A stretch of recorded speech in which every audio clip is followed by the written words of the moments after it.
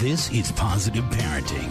Parenting expertise and advice from best-selling parenting author and national newspaper columnist, Mr. Dad, Armin Brott. Hey there, welcome to Positive Parenting. I'm Armin Brott. I'm sorry are the two most powerful words in the English language. When these words are part of a heartfelt apology, they are the greatest gift that we can give to the hurt party, to a relationship, or maybe even to ourselves. Yet the complicated dance between the offender and the offended often goes badly. In this part of today's show, we're going to be talking with Harriet Lerner, who has spent a couple of decades studying the art of the apology. She's going to be talking to us about how much the apology matters and why we so often muck it up. A meaningful apology can restore trust, but silence and defensiveness can cause excruciating pain. At the same time, the pressure to forgive may only deepen the original injury and could even re-traumatize the hurt party. Whether we're talking about something as trivial as shopping for bananas or as serious as betraying a friend or a family member, we're going to learn what a heartfelt apology requires and how we can restore compromised and broken relationships. The courage to apologize and the wisdom to do it well is at the heart of effective leadership, marriage, parenting, friendship, personal integrity, and pretty much everything that we call love. And in this show, we're going to show you the right way to do it. And it all starts right after this. More with Mr. Dad, Armin Brott, after this, from the MrDad.com radio network.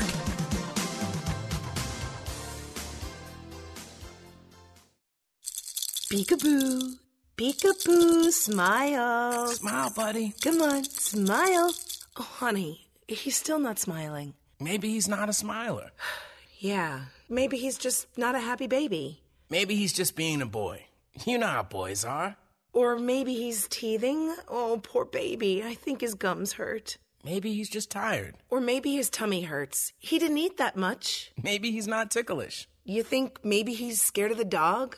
Maybe he'll outgrow it. Maybe it's a phase. Maybe he just doesn't like smiling. Maybe he has autism, and we can definitely do something to help. Maybe is all you need to find out more about autism. No big, joyful smiles by 6 months is one early sign. Learn the others at autismspeaks.org/signs or see a doctor today for an autism screening. The sooner it's diagnosed, the better. And it can make a lifetime of difference. Brought to you by Autism Speaks and the Ad Council. Welcome back to Positive Parenting. I'm Armin Brott, and my guest for this part of today's show is Harriet Lerner, who is the author of Why Won't You Apologize? Healing Big Betrayals and Everyday Hurts. Harriet, thanks for joining us. My pleasure. Let's talk about something that I think people may think that they understand, but they may not understand completely. What is an apology? Well, a good apology, a true apology, would include accepting responsibility for our part of a problem without a hint of evasion or excuse-making or blaming or bringing up the other person's crime sheet, even when the other person can't do the same, when they cannot see their own part of the problem.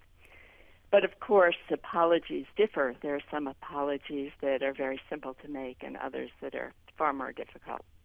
Years ago, I remember interviewing somebody, and we were talking about apologies from a different perspective, but she was saying that an apology needs to have several pieces, that just saying I'm sorry is not enough, that there needs to be an additional, I'm never going to, if I'm in this situation again, I'm going to do something differently kind of a thing, as opposed to just the words I'm sorry, that it's deeper than that. What do you think about that type of an approach?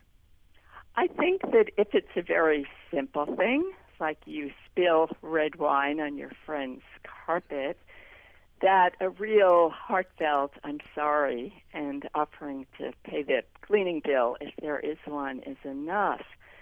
Not all of our hurts are simple. So very often, I'm sorry is only a start, and that we need to really put aside our defensiveness and listen with an open heart, because what the injured party really wants is not just the words, "I'm sorry." They want us to really get it, to really care about their feelings. They want to feel safe and soothed in the relationship again, and know that we will carry some of the pain, that we can feel some remorse and empathy, and that we will be committed to not continuing the very behavior that we're apologizing for. And sometimes it goes on for a much longer period of time than just however long it takes you to get those thoughts out, right? I mean, you could be apologizing to somebody, depending on the severity of whatever happened, you could be apologizing for years. Well, exactly. So that an apology should not be used as a quick way out of a conversation. Like, I've told you 7 times that I'm sorry about the affair, so why are you bringing it up a year later and you're still bringing it up? That, as you're saying, a serious hurt or a serious injury requires us really to sit on the hot seat and pay attention to the hurt party's anger and pain, often for quite a while, very long time. Does the recipient of an apology have any obligations, do you think? I don't know if obligation is the right word, but often people who desperately want an apology actually make it much likely that they make it less likely that the apology will be forthcoming. Like a party, for example, the hurt party has a real grievance, but they so overtalk it, they so overload the circuits, they bring up the other person's crime sheet in such a way that really the other person just vacates the emotional premises, after about a minute. So I think that it's useful for the person who wants the apology to understand that how we open the conversation really makes a difference, because people are wired for defensiveness. And if you engage in hit-and-run confrontations because you want this apology, then you are probably guaranteed to get a very defensive response. Why is it so hard for people to apologize? It's hard for people to apologize because we are wired for defensiveness. So that when we're criticized, we automatically listen defensively, meaning we automatically listen for the errors, the inaccuracies, the distortions that will inevitably be there. In other words, we listen for what we don't agree with. And it really takes a lot of intention and motivation and maturity and really caring about the relationship to listen differently, to listen for the part that we really can agree with, and to apologize for that piece first. And we can come back in another conversation, and often it's essential to have another conversation where we say, look, let me tell you what I see differently about what you were saying.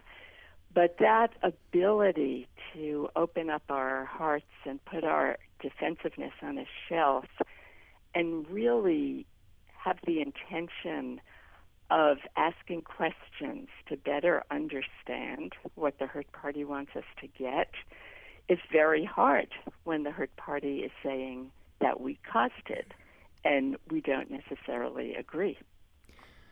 Yeah, I'm kind of wondering about it. I mean, getting back to the idea of whether the injured party has any obligations, there's a point where if you keep throwing it back in somebody's face, you just don't want to be there anymore, whether you're sincerely apologizing or not. It just, it's at some point you say, enough already. Well, better than saying enough already, because I think that happens a lot. It can happen in marriage, it can happen in family relationships, mother and son or father and son, where a person just feels worn down, by sort of corrosive criticism and someone bringing something up again and again. And it actually does not hurt to muzzle someone. It does not help to muzzle someone and to say, look, this subject is now off limits. I will not talk about it again. It's not useful. It is useful to say, I know this is really important, and I'm here to listen to you for anything, for as long as it takes, but not in this way, that you need to approach me differently and more calmly and with respect, and I'm here to listen. It helps to say, I really can't listen when every time I walk in the door, you're bringing up, that you're still mad about how I treated your mother. But it does help to say, I can't listen every time I walk in the door. Let's set up a time on Sunday, after we have breakfast, and let's get a cup of coffee, and I want to listen to everything that you have to say about it. Is there such a thing as too much apologizing? Oh, absolutely. And the biggest risk factor for being an under apologizer is being raised male, and the biggest risk factor for being an over apologizer is being raised female. So if some folks can't get the word I'm sorry out of their mouths, others apologize to a fault, as if they went to Miss Manners apology finishing school, with all these reflexive little, oh, I'm so sorry. Oh, you were going to sit there. I'm so sorry. Oh, you were looking at that menu. Oh, I interrupted you. I'm so sorry. So whatever the cause, it's good to tone over apologizing down. And if you've forgotten to return your friend's Tupperware, you don't have to apologize numerous times as if you've run over her kitten. And over-apologizing creates distance. It interrupts the normal flow of conversation, and it will irritate your friend. So it's good to save your apologies for when they really matter. Yeah. Talking with Harriet Lerner, who's the author of Why Won't You Apologize? Healing Betrayals, Big Betrayals, and Everyday Hurts. We're going to take a quick break. When we come back, we'll keep talking to Harriet. You wanted to see me? Yes, please, have a seat. So here's the thing. When this company brought you on, we took a chance on you. You didn't have that 4-year college degree we typically look for. Right. But we gave you a shot anyway. And since then, you've worked incredibly hard and given it your all. Thanks. You've been an important asset to the team, but I don't think you can be an intern here anymore. We want to hire you. You're serious? Absolutely. Find your next great employee. Introduce yourself to the Grads of Life. Who are they? Talent worth knowing about. Young adults of unique determination and experience. An ideal fit for your company in an entry-level position, internship, or even mentorship. They might not have every qualification you typically look for, but they're exactly who your company needs. I won't let you down. I know. Don't miss out on a resource many innovative companies have already discovered. Go to gradsoflife.org to learn how to find, cultivate, and train this great pool of untapped talent. Brought to you by the Ad Council and gradsoflife.org. Psst. Yeah, it's me, your heart. Listen to me. We've got to talk. High blood pressure is serious, and yours? Whoa. What happened to us? We used to be so much more active. But lately you've been ignoring me. I know you think I'm just gonna keep ticking away forever, but you're wrong. You can do so much more to control your high blood pressure. Doing the minimum isn't doing enough. I'm under a lot of pressure and can quit whenever I want. Bet you didn't know that. But I like my job. Just treat me better. Check on me. Give me something green to nibble on every once in a while. And maybe we can do some exercise on occasion. Let's get to it. After all, we're in this together. Listen to your heart. Don't let it quit on you. High blood pressure can lead to a stroke, heart attack, or death. Get your blood pressure to a healthy range before it's too late. Find out how at heart.org/blood pressure. Check, change, control. A message from the American Heart Association, the American Stroke Association, and the Ad Council. Welcome back to Positive Parenting. If you're just joining us, I'm talking with Harriet Lerner, who's the author of Why Won't You Apologize? Healing Big Betrayals and Everyday Hurts. We're just talking about some male and female differences. Do you think there's a difference between an apology and excuse me? Because they seem to almost be interchangeable in some circumstances. You know, somebody bumps into you on the street, and the natural reaction for a lot of people is to say, oh, excuse me, or I'm sorry. Well, are they different? If someone bumps into you in the street or runs into you with their shopping cart in the grocery store, for me, it would not make a difference if they said, I'm sorry, or they said, excuse me. But obviously, if we're talking about something that really hurts your feelings or is important or something that there needs to be a conversation about, excuse me does not quite fit. All right. I want to talk about a little bit about the wording of an apology, because that's such it's an art form, and I mean, you've been studying this for decades. But there's people who will say the words in a way that when you think about it, it really is blaming in a sense. I'm sorry you feel that way. Has always struck me as something that is just, what do you mean you're sorry I feel that way? It's, how about you're sorry you made me feel that way, or, whatever it is. But, to talk about the wording. Well, there are so many different ways with language that we muck up an apology. The most common is, I'm sorry, but I'm sorry I yelled at you, but you provoked me. I'm sorry I forgot your birthday, but I was so overloaded with work. I forgot everything. It doesn't matter if what you say after the but is true. The word but makes the apology false and almost always signals a rationalization, an excuse, or a criticism.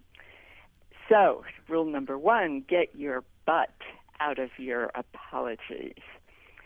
And the second thing is the one you were mentioning, which is more blame reversing, where a real apology focuses on our behavior, not on the other person's feelings or reactions.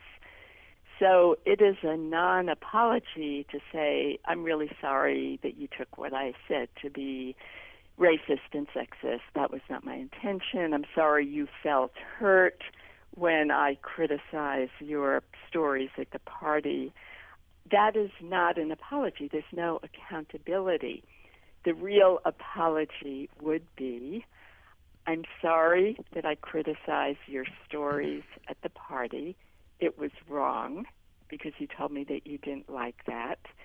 And I feel very badly about it, and I will not do it again. So, and then we also muck up an apology by apologizing with a great flourish, but we repeat the very behavior we're apologizing for. And so really there are so many ways to get it wrong. One way I think that we get it wrong is it's used as it's seen as a sign of weakness, I think, in some people. And those people would be particularly parents. A lot of people don't feel that they should be apologizing to their kids for anything. What do you think about that? I think that is a terrible idea. First of all, your children are watching you, and if you don't offer a heartfelt apology to your child when it's due, how will they learn to apologize? But more importantly, this idea that apologizing to kids undercuts our authority or makes us look weak and uncertain is a false idea. Apologizing to children models a stronger approach to the world. It shows an ability to orient to reality that reflects a concern for fairness. And it's really important. Actually, the ability to apologize is one of the greatest gifts that we can give to our kids, because children have a very strong sense of justice. And children suffer, just as we do in adult relationships, when a parent's defensiveness invalidates what the child knows to be true or real. So working, for example, when I work with adults, as I've done for decades, who have serious injuries and traumas from childhood, or trauma with a small t, what's actually the trauma is that the adults did not orient toward the reality of what was happening. The child might have been told that the bad thing was not really happening, that his feelings and perceptions were wrong, out of proportion, or that what happened was necessary, or even the child's fault, something he did to bring on the difficult behavior. And that's the trauma that the parent was not able to say, and to this day, when they confront the parent, might not be able to say, your feelings make perfect sense, and what went on was wrong. And of course it affected you. And I wish I could go back in time. I'm so terribly sorry, and I wish I could go back in time and do better and do differently. But I get it. I really get it. What about the words that a lot of parents say quite often, I think with the well-intentioned belief that they're going to be teaching their kids to do this?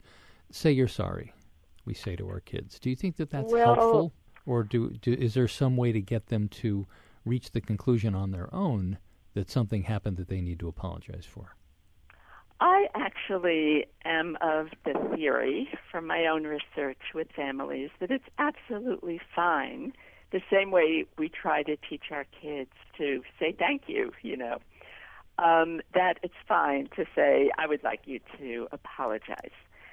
The problem really comes in, here's where the problem comes in, that when the child apologizes, and it's not necessarily sincere at that moment because they've been asked to do it, that the parent does not say, thank you for the apology, I really appreciate it, and stop there. Instead, the parent says things like, thank you for the apology, I really appreciate it, but it would be much better next time if I didn't really have to ask you for it.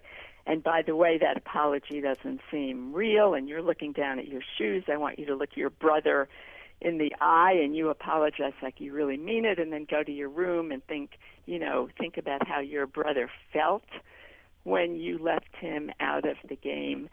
And kids tell me that they learn to hate apologizing. It feels so shaming and dreadful, and many kids say they just want to put their fingers in their ears, and get out of the room, because it's so hard for the parent who says, I'd like you to say you're sorry, and the kid says, I'm sorry, to just say thank you for the apology and leave it there. Now, you can go back and of course further conversation may be necessary, but you can do that at another time, and not in a way that disqualifies the child's apology and makes the child feel, what's the point? Only have just about a minute left. I just want you to talk about how the recipient of an apology, or would-be recipient of apology, can deal with never getting it when you want it. Well, this is life. This is the human condition, that even the people who were there to love and protect us make terrible mistakes and are not able to see it, not able to listen to our feelings and, get past the defensiveness. It's interesting to me, and I talk about this a great deal in the book. I have a chapter called You Need to Forgive and Other Lies That Hurt You. Right. Because there is a myth in this culture that there can be no peace or healing without forgiveness. Harriet Lerner is the author of Why Won't You Apologize? Healing Big Betrayals and Everyday Hurts. Harriet, thanks so much. Great to have you. Thank you. This message is for all of you sitting in the passenger seat. And apologies if it gets a little uncomfortable. But how does it feel to be at the mercy of someone who thinks a random text is more important than your life? Someone who takes their eyes off the road while speeding along in a 3-ton hunk of steel. Freaky, right? Well, why not just ask them to stop? Or better yet, volunteer to text for them. It might be a little awkward, but believe me, you'll live. Learn more at StopTextStopWrecks.org. Brought to you by the Ad Council and the National Highway Traffic Safety Administration. Most of my family, they never graduated high school, so I'm trying to break that barrier. My daughter, Brooklyn, was also a motivation for me to go back to school. Every day after work, went straight to school, and it paid off. At age 26, Kareem finished his high school diploma.